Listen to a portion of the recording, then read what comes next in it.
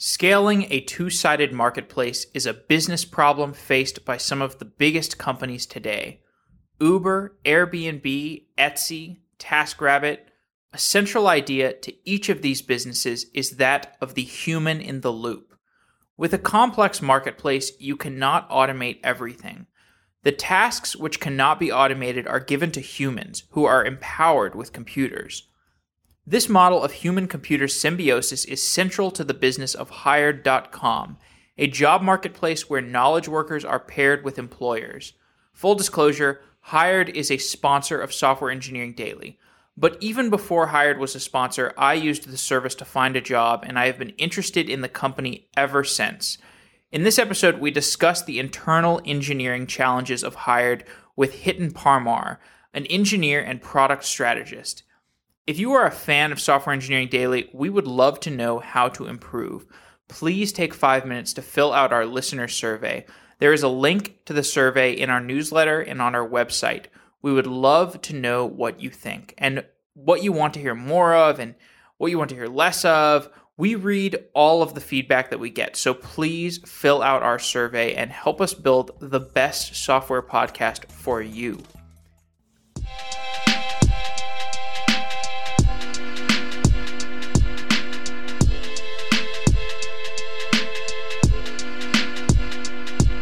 Hiten Parmar works on product strategy and engineering at Hired.com. Hiten, welcome to Software Engineering Daily.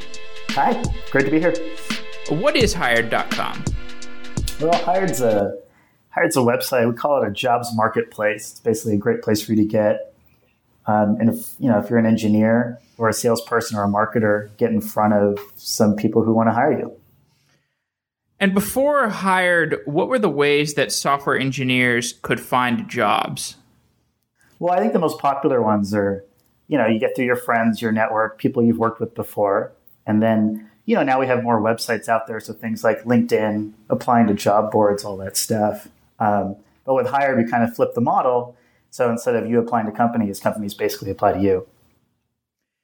And this marketplace works well because the demand for engineers vastly outstrips the supply. Can you share any statistics to describe how badly engineers are needed?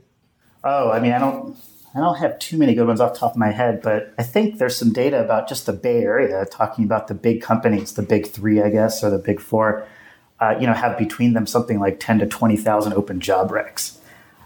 Even Larry, I think, over at Google has said, if he could hire 100,000 more people, he would. He just can't find them. So with the amount of work that needs to get done, it's pretty tremendous right now. It's a great time to be a software engineer. And across the tech industry, what are the ways in which the hiring process is broken? Oof. Well, there's a bunch of ways. The sites we use and the way we approach hiring is sort of a little off. Take a site where you can put your profile up, maybe like LinkedIn. There's a lot of people there, but you don't really know who actually wants to get a job. So with Hired, you know that everyone actually is looking for a job at that right moment. So we call that like the intent problem. Why did the hiring process evolve this way? Well, I think LinkedIn came in where there was just a big sort of big push for social. So put people's profiles out there and make the connections and, see what we can do from there. But LinkedIn's really in a different business. We're really focused on getting straight to getting people jobs. And maybe the incentives are a little misaligned there because LinkedIn makes most of their money off of recruiters, right? Yeah, definitely. And it's more about selling their, right to message or messaging in general. We're actually success-based. So we get paid when someone gets a job. So if you don't get a job, we're not going to get paid at all. What are the engineering skills that are in highest demand right now? Right now, I think there's two really hot areas. One is mobile. So both iOS and Android development, you can see that it's just exploded worldwide. Every single company wants to have an app, whether you're GE or, your Facebook. And then another space is in data. Dealing with a lot of data science, coming up with insights. I think we're really good at storing and keeping data right now, and now it's time to actually start to leverage that. Right. So we've done several shows on this, like data science, data engineering, data analysis. These are all different verticals within what used to be just called data science. And with software engineering across the board, we're seeing an increase in the variety of jobs. What used to be maybe called a sysadmin has gotten broken down into subcategories like DevOps. So there are these newer job types. How does Hired look at these different job categories? Well, we noticed that same thing. And I think right now we're actually ourselves trying to answer this question and sort of figure out, as we add more verticals and more jobs, like our goal is really find everyone on the planet a job they love. So right now we're definitely heavy in the engineering and sort of tech space.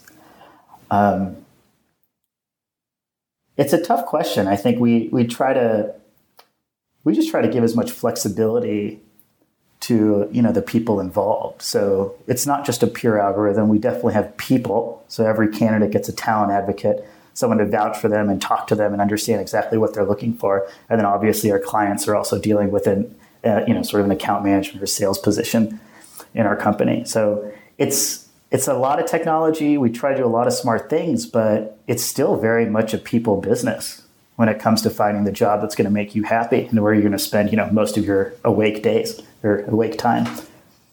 Yeah. So this is really interesting because the way that we might, there's this ongoing debate of the human-computer interaction stuff. And when you think about trying to label the different categories and subcategories of jobs, if you wanted to have a really good algorithmic process for matching people with jobs, you would have to have a well-defined, it would make it much easier if you had a well-schematized definition for how jobs are categorized and how workers are categorized, because then you can more easily match up workers with jobs.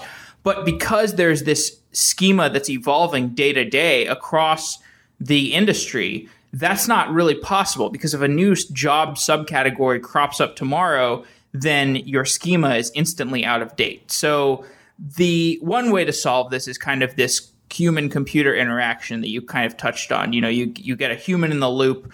And so I'd really like to get into this discussion, because I think the human in the loop computing is very interesting. It's kind of a topic that's only going to increase in importance as software engineering goes on. So in order to engage in this conversation, I want to outline the process of Hired a little bit more. So if I'm a person looking for a job, I put my information into Hired, and then just like on LinkedIn or whatever, I put my profile up basically. Then what happens next? How is my information processed?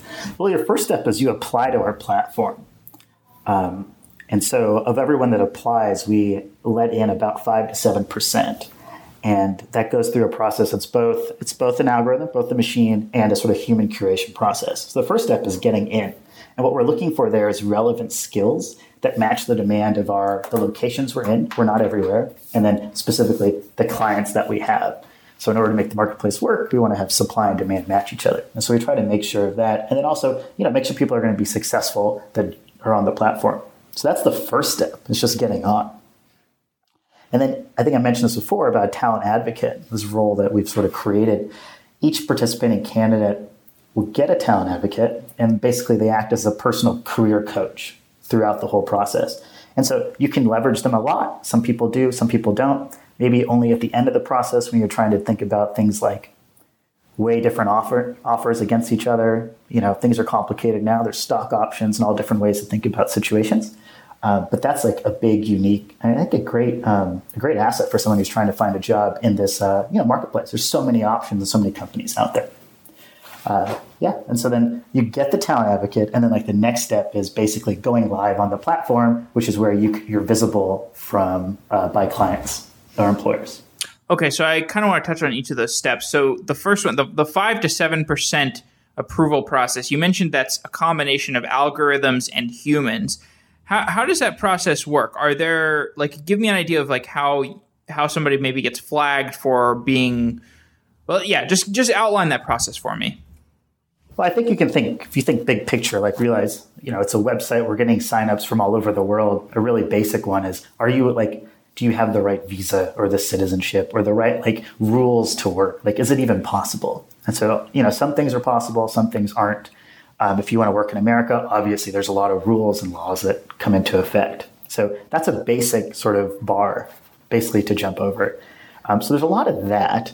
And then once we find people who are sort of eligible to work and are in the right industry, so software engineers, like they're kind of close. Remember, it's the internet, so we're like getting lots of sort of applications, as you can imagine.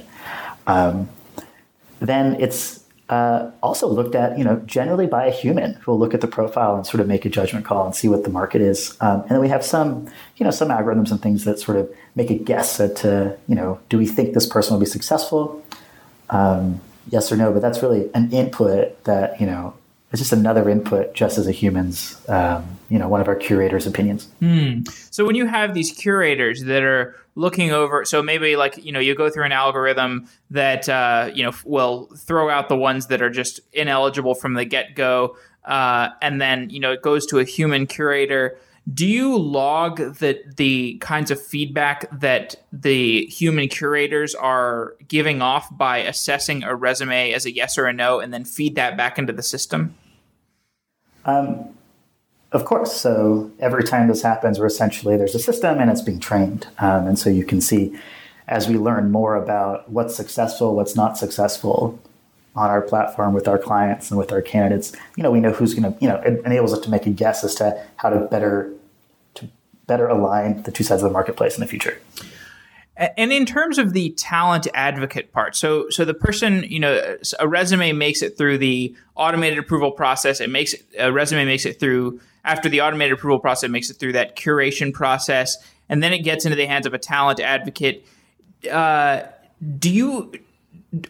the functions of that talent advocate, are those getting increasingly automated or augmented by automation? I think the answer here is really like yes or no. It's like most roles in any company. We're growing. So as we're growing, there's more work and more things to do. And we're more capable of building tools that help ourselves. So the team I work on is actually, spend a lot of time on internal tools that help our business do better. So rarely am I working on something that's visible, I'd say, to the average user unhired. But that's a great place where we're trying to invest in ourselves in order to either scale up a little better in the future or scale up with a higher kind of, not linear, be able to handle more people with the same workforce. So we definitely look at ways of making the job better. And I think the nirvana, like the ideal case, is have people doing what they're really good at, which is relationships, understanding where someone's coming from. Like, do they want to move? Do they want to commute? Maybe they have something personal in their life that's sort of impacting the job move and what they want to do next. Maybe they think they want to get into mobile and do enterprise, but in reality, they should go in another direction. And with a person, you can do that. And we're always looking for ways to free the time up for those people so that they can focus on delivering value to our candidates, to our engineers, and people that are looking for jobs on our platform. This is really interesting to me. What is the common characteristic among the types of things that humans are really good at in this process versus the types of things that a computer is really good at? It's a great question, and I think it always changes, right? I mean, I'm pretty sure we'll blink and cars will be driving themselves. But really what I've noticed here is because there's just people involved, like having a conversation with someone is the best way to sort of tease out what they're really looking for in a job and how they're going to be the most satisfied. A lot of information is in people's heads, and they have to get it out. If everyone wrote everything perfectly and in the same way, computers would be able to sort of understand it at a really high level. Basically, the difference there is, if I could take someone's brain and dump it into structured information, it's essentially what Quora is trying to do, right? Great, we know everything, but it's just not that way. And really, I think, especially with the job search, it's a lot of feeling and emotion. It's not just a pure, I go chase the most money or I go chase the biggest name. There's a lot that goes into it. Sounds like empathy is really important, and that's probably hard to program. Absolutely. So, recruiters, in my experience, often don't understand the nuances of what a software engineer is good at or what a software engineer is experienced at.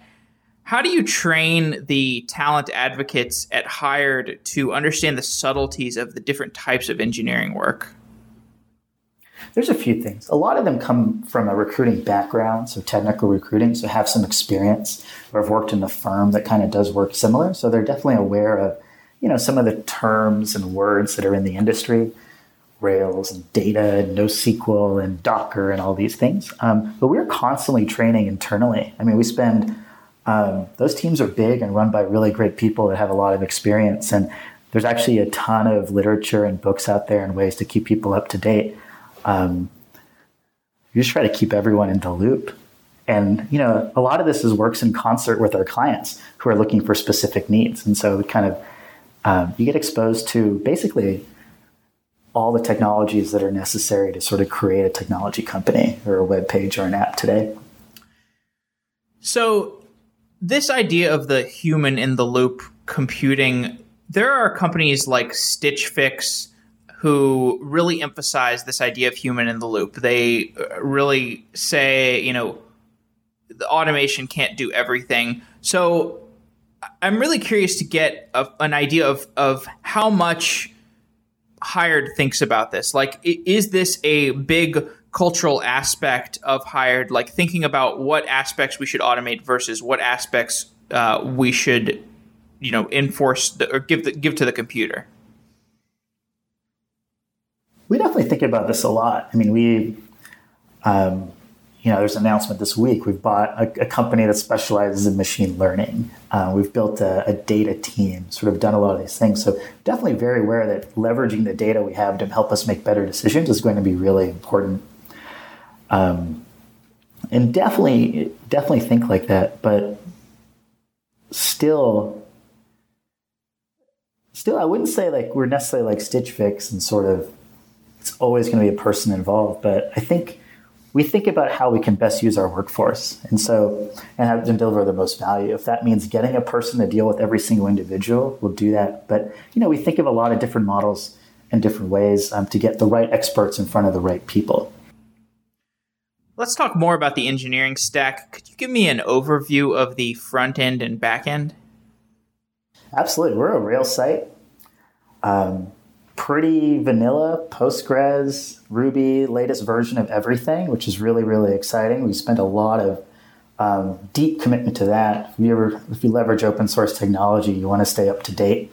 It's the only way to do it. And then on the front end, actually, had experimented with Angular and have now actually moved over to experimenting with React. So some parts of our site are actually leveraging React. And then we have our own custom CSS framework called Fortitude, which is we use on all public-facing sites. Do you find that given that it's it's a more human-driven process, at least right now, does that loosen up the engineering requirements? Does it make it such that perhaps you don't have to think as intently about the engineering process? Well, I think it's less about that point in general. It's more about what our site and like what are the properties of our application. So for instance, at Hired, you're logged in generally, right? It isn't a media site. It's not Twitter. It's not Imgur. It's not a shopping site where people are just coming and you're seeing what's going on. So with that, we already don't have to worry too much about Black Friday, at night, people coming home and wanting to watch videos or something like that. I've been lucky enough to work in sort of e-commerce and like search. And in those industries, it's all about scale and staying up, like the database is melting. For us, we're actually pretty lucky. We're not at the point where we're pushing the limits of the technology that are out there. There's plenty of companies that are operating at a scale larger, and we can easily scale. I mean, there's so much headroom with AWS and Heroku and all these services out there. So it's actually a fun place to like do great, like creative, interesting work. It's very rare that kind of dealing with the fear of, oh man, the database is going to go down, or like having these issues. So it's actually calm and sort of a little bit peaceful for now. I mean, I think traffic will of course go up, but we don't have those issues of being a media site, for instance. Yeah, so like some of my first jobs out of school were at a trading place, and then I worked at an ad tech place, and then I worked at Amazon. And at all of these places, your blood pressure is high, and that's just built into the product. And I can totally see where you're coming from, where when you work at a company where perhaps, obviously you want to be up all the time, but it's not like if somebody doesn't get their job offer for one extra day, it's not like they're never ever going to use Hired again. You totally violate customer trust. So perhaps it's a little more luxurious, lets you think longer term. But speaking of more engineering topics, what kinds of machine learning and data science workflows do you have set up at Hired? Not exactly my domain here, but we've actually built this team up over the last year, and it kind of went from really one person, one of our original founding engineers who always knew data would be fantastic and like a really great space to get into. We've now grown it over the last year into a team that must encompass like 5, 6, or even 7 people. And so right now we're doing a lot of stream processing using Luigi, Kafka, and sending things, basically ending up in Redshift is our basically the sort of destination data store. And then once we're there, leveraging all the sort of analytical tools that exist out there. I'd say we're just in the process of really like building this and understanding how it's going to be really used for us. And I've used Redshift before and found, in e-commerce and found it to be very, actually incredibly impressive. So pretty confident in using that here with the quantity of data that we're dealing with. So Redshift is the Amazon platform as a service, like data warehousing platform, right? Yeah, it's similar to Vertica. I think it's basically a columnar data store. So it's very good for doing aggregations and looking at data that way. So if you want to pump a bunch of data in, it works much better than having a row-based database. Did you consider using like something open source like Cassandra, or we just did a show about PhiloDB. Did you consider these other solutions, or were you just kind of like, well, we're already on AWS? Yeah, well, we're really close to AWS, and we have experience, that we've just hired people that seem to have experience with these tools. And so that's always a huge leg up, as you can imagine. Just navigating Amazon's choice of services is Byzantine and a challenge in itself. And so that's, I think we've just been really pragmatic. And I think that goes back to, the requirements of our application. We don't really need to do anything super novel or special or reinvent the wheel. We can focus on solving the core problem that we're trying to solve, which is finding everyone a job that they love. So this is one of the recurring discussions we have on Software Engineering Daily, is like the choice of platform as a service versus maybe using infrastructure as a service and then throwing some open source solution on top of that. It sounds like this wasn't really much of a debate for you. Is that accurate? No, in this company, there's always debate. People have opinions, but we run on Heroku, so we're pretty fairly managed and try to minimize the size of our, DevOps or systems teams. We do have a lot of people because now we have more systems because we're doing more data, which kind of has to be a little more custom to our workflow, right? Versus just a website that people log into, and that's a very common, a simple Rails site is a very common thing. But now we're kind of creating new technology, and so we require the systems team. But no, there hasn't been too much debate. I think no one is really interested in standing up servers or going down to the basement and screwing things in. I know I'm not. And so we tend to just leverage AWS. It's been pretty good. And then generally people come in with experience with it. So it's not, in fact, trying to use bare metal or some other service would probably be more difficult with the amount of sort of thinking and preparation we'd have to do. With AWS, there's just so much knowledge out there. And then we're lucky that, we're kind of good at the hiring thing. So the people we hire also tend to have experience that reflects that as well. With that in mind, why, or to what degree do you see AWS as a desirable characteristic on engineer resumes when companies are looking for who to hire? AWS is nice. There's other similar services, right? DigitalOcean and Rackspace, and now Docker is kind of even making it generic as to where your Docker container runs. Google Compute Cloud, I believe, is also very, very impressive because you have to leverage some of the nice, Google's technologies.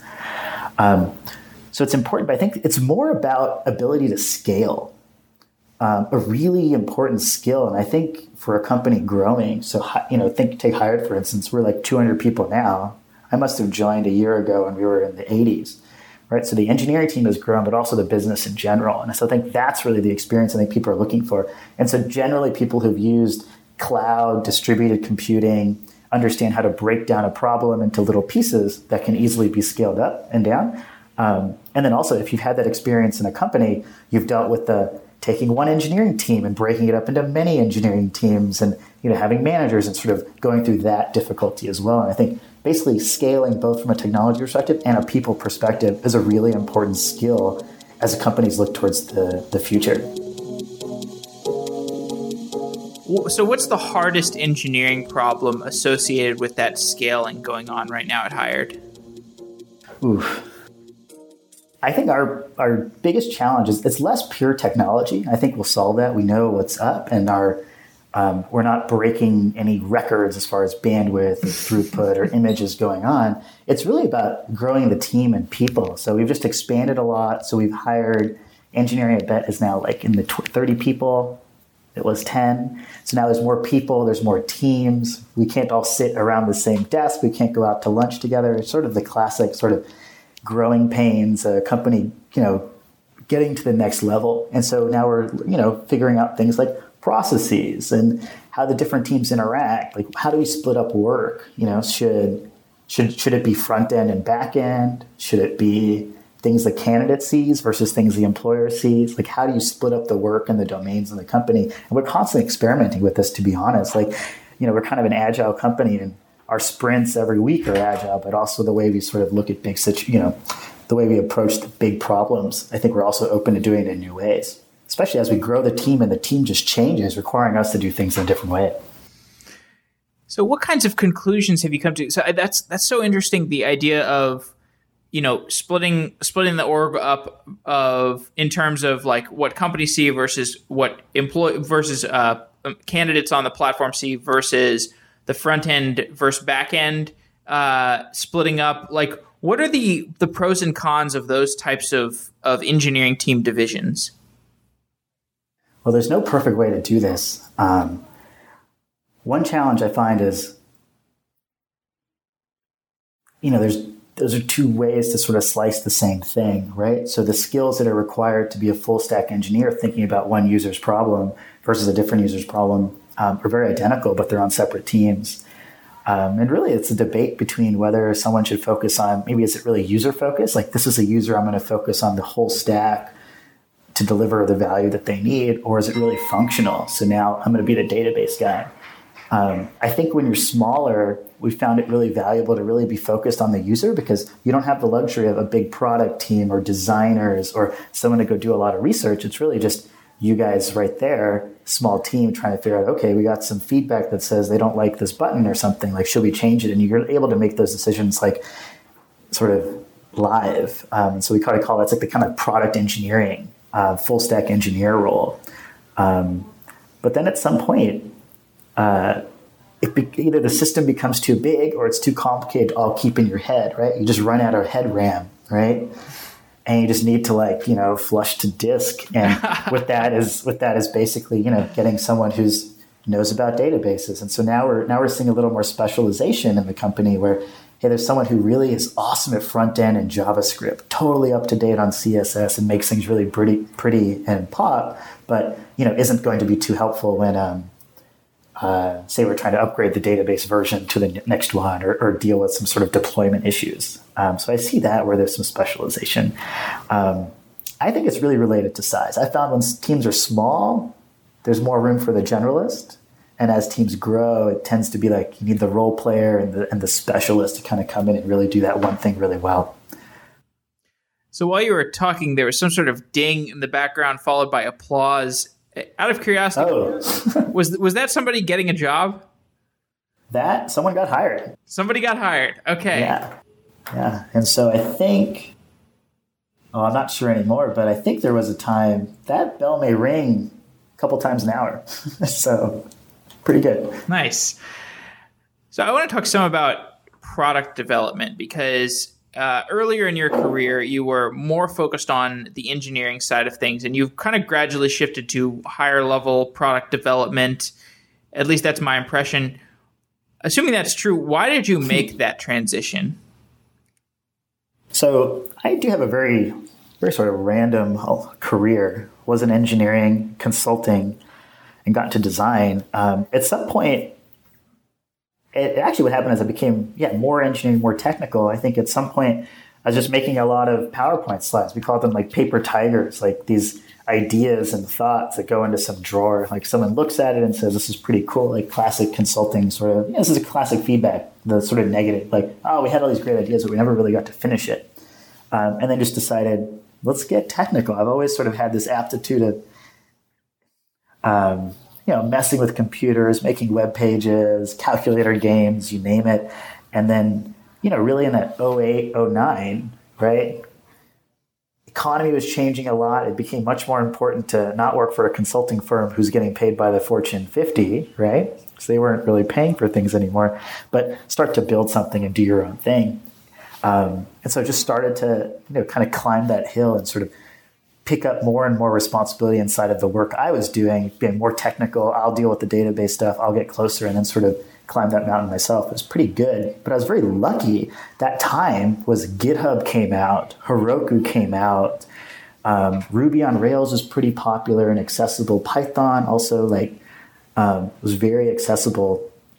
And I think maybe Rails 2, Rails 3 came out, made things a lot easier, a lot of examples out there. So it was a great time to learn, like it still is now. Like if you really want to learn a skill, there's really nothing stopping you. But particularly that time where there was something sort of interesting about it, like, wow, this coding is social, and I have friends on GitHub, and we're solving problems together. It's sort of so taken for granted at this time. There are listeners who fit that kind of category where they're making some sort of career transition. Either they're moving from a technical, or they're in a technical role and they're dissatisfied with the technical role and they're looking to move to product development or design, or they are more likely new to the programming game. There's a huge influx of people who are learning to code right now. What are the steps that people should take to make a lateral career shift? The number one, I think, is to find a way to be passionate about what you're going to start doing, because you have to jump up the learning curve. And that requires effort. You just can't, I think there's no substitute for staying up late, diving into a problem, torpedoing a whole weekend and just getting in there. So you have to really want it and really practice. And the only people I've seen become really successful are those people. Whether it was I want to get into design and I start painting and drawing and I post it to Instagram. I just make this habit every day. And then, 2 or 3 years later, you're working at Pinterest as a designer. Like I've totally seen this. And I see it with the engineering team that we have. We have people who've been to boot camps or doing some other job. We're like teachers, math, and now we're engineers here. But the number one thing is definitely passion and be really interested, because it's going to be difficult. I don't think this is supposed to be easy. If it was easy, everyone would do it. If you don't have that, it's going to be really hard. And then just try to leverage the resources that are out there. There's so much research you can do and so much practice. And so many things to build. I've recently gotten much more, I think I was never into watching videos that much, as, I'd rather read the article. The video took a lot more time. But when you start poking around YouTube, there's some great tutorials where in an hour you can go from zero to React and have it explained to you in a pretty nice way. So the recommendation is really want it, because it's going to be hard. And Definitely. Then all the resources are out there. You can totally do this. It's really practice. I think there's a Hacker News post where someone 100 days or 180 days of making a new web page every single day. Oh, I saw that. Right? Yeah. I need to have that guy on the show. That was a fascinating post. Yeah. I think it's a woman. Yeah, absolutely. That idea of my presumption. That's it. Yeah. But you have to. I could be wrong too. But exactly, you have to want it so much, and that requires a lot of diligence and sort of commitment. And you can see how that person is obviously going to have a leg up versus whoever wasn't doing that for 6 months. So. Practice is good, and then some sort of passion, because what you're doing is you're trying to change to sort of find something that's better and going to make you happy, maybe you're chasing something more lucrative. But if you can find a way to really care and make it like what you want to do, it would be much. You'll have a chance, and you'll totally do it. Yeah, I love that message, the persistence and practice message. I think it's absolutely correct. I don't think there's really much in the way of like having some genetic prohibition to this type of stuff for the for most of the population, or being somebody who is not good at math or something. These types of excuses you hear from people who claim they're completely unable to code. It's just they're not willing to put in the effort a lot of times. But not to criticize. So the product development discussion, I find the hired product pretty interesting. And there's a lot of variation in different age groups of our world and how these age groups think about their employer. So, for example, as a millennial like me, it is extremely unlikely for me to pledge allegiance to any company. I think the tour of duty perspective that I think Reid Hoffman has talked about is one that kind of resonates with me. For the most part, I'm going to be a mercenary at a company unless maybe a sizable equity package convinces me otherwise. But the people who are maybe 10 years older than me or 20 years older than me, they have varying degrees of loyalty towards their employer. They may have more loyalty. And people younger than me may have even less loyalty. Like I know, I've just heard that the average, I think in like highly competitive companies in the Bay Area now, like average engineer time is like 4 months or 6 months or something ridiculous. So, yeah, I don't know. That's totally anecdotal. But I kind of believe it. So, but in your experience, how do different age groups approach the hiring process, and how does that affect your approach to product development? It's a really interesting question. It touches on a lot of things, right? Ethnographics and psychology, and I think location. I think we think a little bit about age group. We don't see it too much. I think it might be a factor where our clients are interested in technologies that are newer, and so that sort of skews the age group a little bit. We think more like, I think, geography. So, for instance, Washington, D.C. on the East Coast has a big military presence, and you see a lot more Microsoft technology. And people who have 20 years, 10 years experience and stuff like that are obviously really valuable, but are probably not going to be that as successful in the Bay Area, say in San Francisco. Seattle, for instance, is another place like that. So we do think about, I think about this in the way of like, let's try to keep the product flexible so we can handle all these different situations. But I think we try to keep things simple when in doubt. We have really good product people and are always trying to like get a leg up. But to be honest, I don't think too much about the age thing. I don't think we're ever going to make a different product for millennials from people who are at a different stage in their career. We do notice more things like it's seniority. So someone who's at the beginning of their career is a very different profile than someone who's senior, like managed 100 people. Like they just don't come on our platform because they can get someone to just single-handedly manage their job search, and generally people like that are fairly lucrative to place. So typically see it like that. So we haven't touched too much on the age difference, though I do think we may see something when we sort of move into things like internships and new hires. You may want to think about that. But to be fair, that's not a problem we've thought about too much, mostly about geography.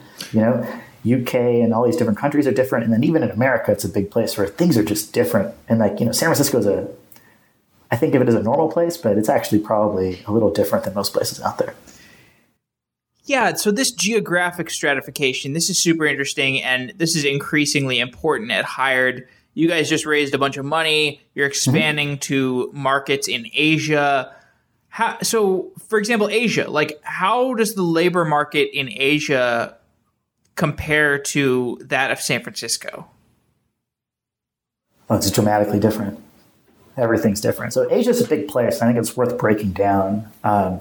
We're kind of going to go after Australia. I guess I did compare a continent to a city. yeah, it's true. It's true.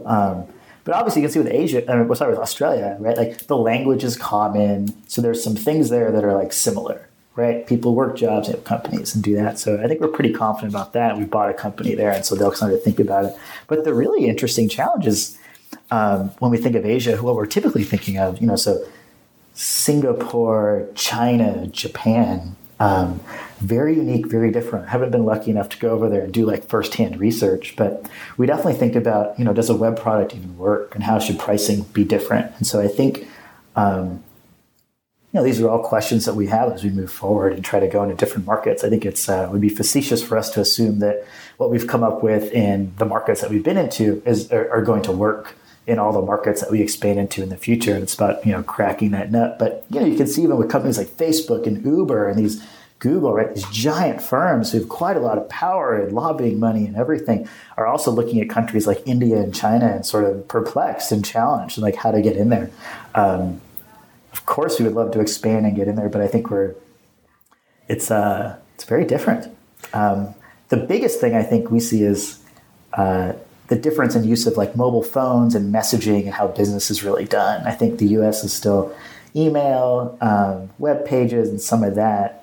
But there are these places where your primary computer is your phone, or it's just like culturally okay to be like WhatsApping your coworkers all the time.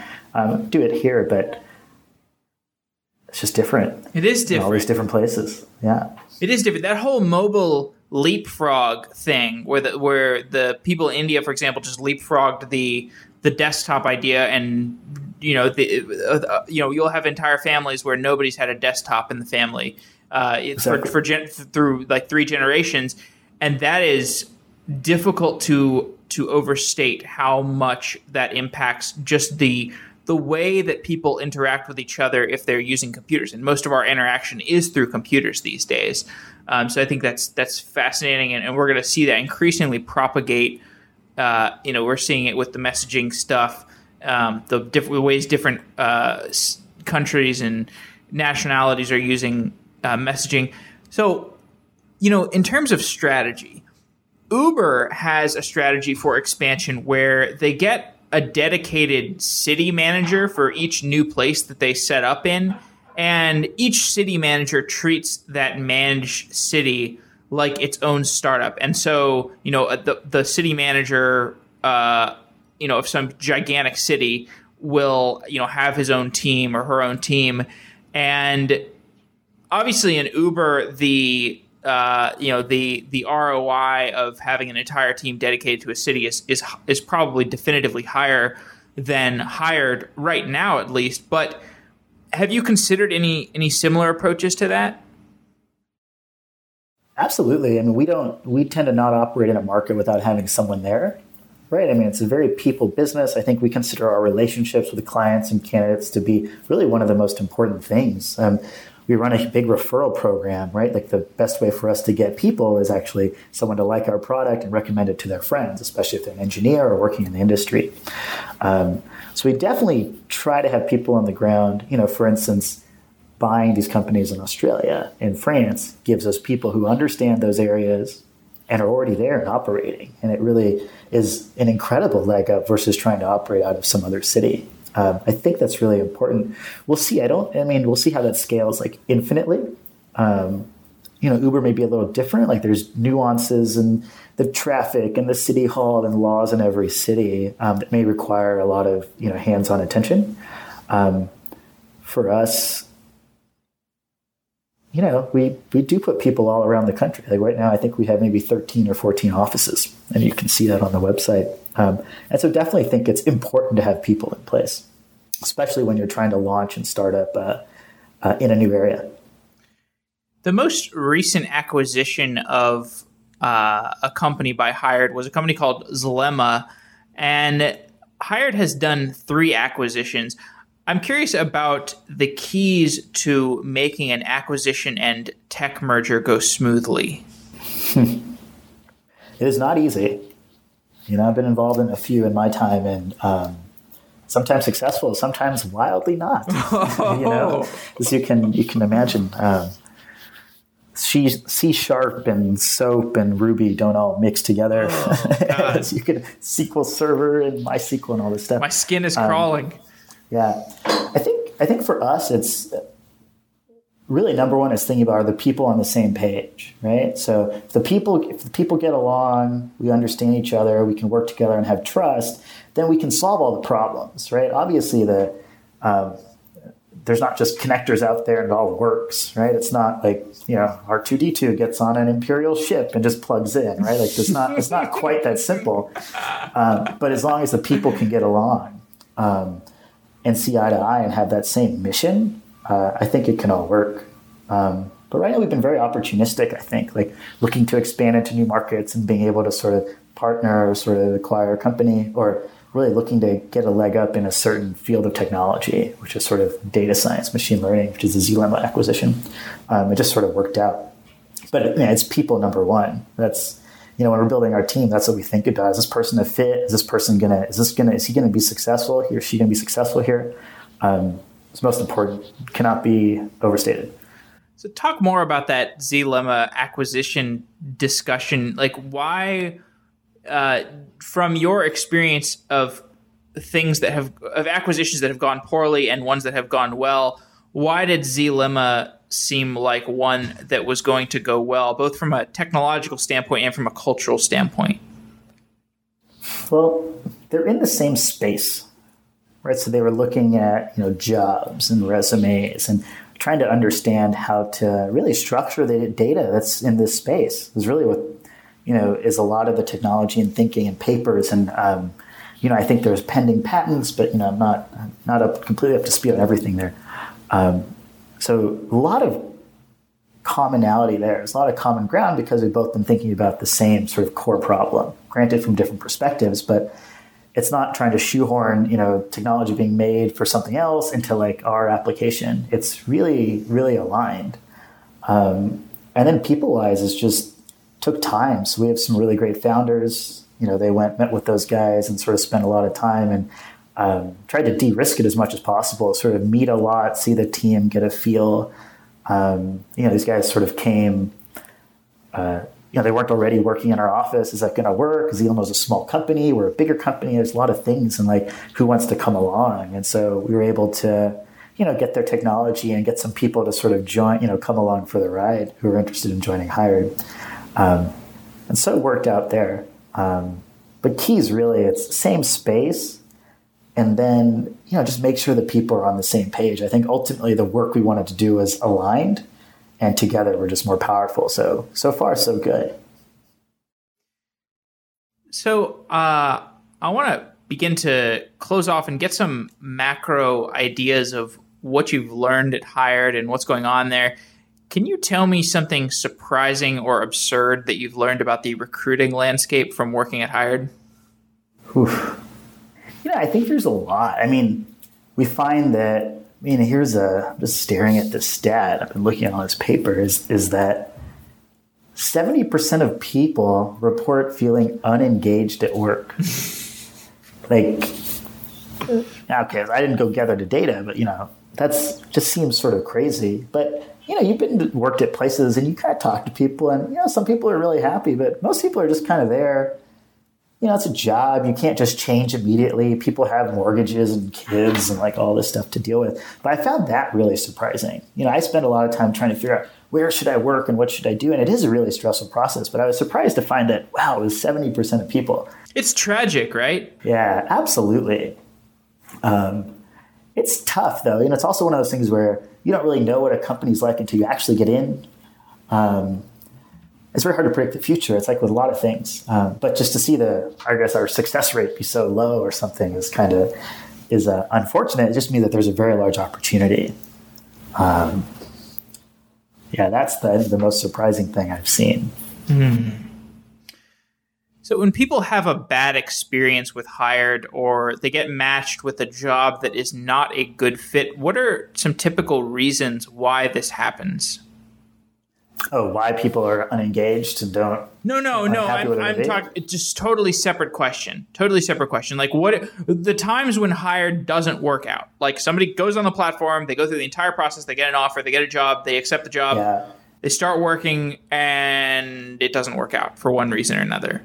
What is the most common reason? Yeah. So often it's just some piece of information just wasn't relayed, like something, there's we think a lot about this sort of analogy of dating, right? There's a little bit of like a courtship time where you're really nice to each other. And then when you're actually together, it's like the reality.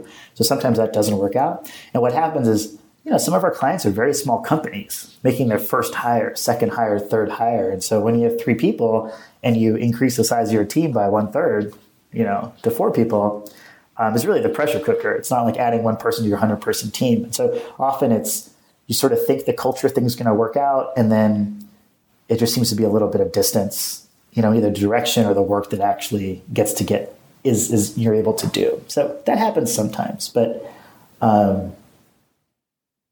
I'd say that's the big one. You sort of see where someone actually goes and gets hired and then sort of doesn't seem to work out. And I wish I knew like an across the board stat as far as like, you give offers to 100% to people, and then people say yes. And it's not even 100% of people that show up on their first day. So already people just drop off. They just don't show up because they go on to some other job. But it'd be interesting to see like how long people actually stay across the industry, because software also is in this place where there's so much demand. People are always thinking about the grass on the other side of the fence, which is a lot greener and maybe has more money or something like that. But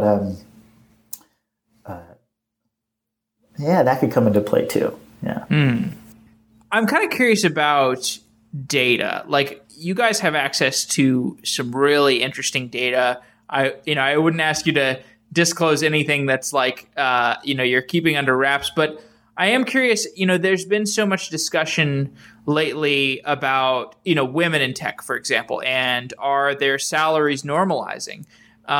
What kinds of interesting properties of salaries do you see? Do you see any discrimination? Yeah. And so I think we have a blog post that's been out like the last maybe 4 months or something like that goes into the gender gap in salaries. And what we found on our platform was simply that men tended to make more across the board. But I think it was really the reason was because men tend to ask for more than women. So a lot of the encouragement we've been doing is like, okay, well, TAs, like, you should encourage this person to sort of maybe put their like expected salary a little bit higher to sort of create that parity. I mean, that's one takeaway. There's a whole, we did quite a few articles and stuff like on this topic, but it is interesting. It's definitely a topic that we think about a lot. We're definitely putting a lot of emphasis and focus into sort of diversity and inclusion this year, even to the point where there's a new feature, actually the hackathon result, a new feature on the site where you can hide the names and pictures of people on the platform. So you can actually look at profiles without being influenced by this person's name or what they look like. And I think we'll see, but I think coming down the pipeline might be like hiding schools. So you can just look at things like skills and maybe what they wrote about themselves. Interesting idea. We'll see how that goes, but it's been received very, very well. And so I think it's a good opportunity to do that too with sort of hired in this platform where it's, how can we get that like really smart person who's a great engineer but happens to live in Indiana, right? How do we surface them up to the top and sort of get them a shot at working at, I don't know, Lyft or Uber or one of these things, because they can do it too, right? Like you kind of sit in front of a computer. It really doesn't matter where you are. You could be in New Zealand right now, as could I, and sort of we'd have this exact same experience. Hired uses its own product to hire people. What has been the experience, or what have been the learnings of dog fooding that? And actually, wait, weren't you were hired through Hired? Is that accurate? I was. Okay, yeah. Tell me about that. So I've actually been on the Hired platform a few times, and it's the last time that they got me. Just saw the website. I live in San Francisco, sort of in the industry. Got an email. We do a lot of advertising, and signed up for the platform and went through one job search. Didn't actually end up getting a job through Hired. Got some interviews, and then was just looking for another job search. And this time it connected with Hired. And so, you get the interview and go in and see, and it just seemed to all make sense. The stack was very compatible with the work I've done before, and then the size of company was really perfect. I'm really interested in this sort of 50 to 500, the adolescence or old age, who knows, whatever way you look at it. But, that kind of company, because I've typically either been in much larger or much smaller. It's best to be at the unicorn before it grows its horn fully. Let's hope, yeah. Cool. Well, I guess I'll close off with one more question. Is the process of hiring improving across the industry? I don't know. I think there's conflicting data points here. There's a lot of things that are saying it's taking longer and longer to hire, sort of a paradox of choice. There's so many options. People want to interview more. Putting a lot of significance into some hires. At the same time, we're proud that, if you use hired, it's something like 19 days is sort of the average time to get someone hired, which is kind of low. So there isn't a definitive answer here. But I would say overall, yes. I think there's more access to people. There's more access for everyone to sort of show what they're about. And I think particularly in technology, when we sort of share information, there's a lot more tools to sort of get an idea. Is someone actually going to be productive for your company? So part of that is, I can run a code interview through some app, right? I can interview someone on Skype, live, but also we're sort of thinking about problems differently. Some companies say, come in and work for us for a week, and we'll see if this actually works as the interview. So we're willing to sort of look at the typical, you come in, you do a phone screen, you come in again, you spend all day, you answer your brain teasers, the classic sort of big company interview. But people are thinking outside the box and trying some different approaches. And I think in today's world of the sort of Uber driver, part-time work, pick up gigs, it's a little bit of contract to hire, start working a little bit, try to de-risk it on both sides. So I think both sides are now trying more and more harder to make their team ideal, especially as you're able to now accomplish so much with a smaller team. It makes each person more and more valuable, or more and more significant, right? Important to think about if they fit in. Okay, well, that sounds like a great place to stop. Hiten, thanks for coming on to Software Engineering Daily. I appreciate talking to you, and big fan of Hired. And I guess thanks to Hired for being a continued sponsor of the show. Hopefully listeners don't feel there's too much conflict of interest in doing an interview like this. Yeah, thanks, Jeff. This is great. Okay, cool.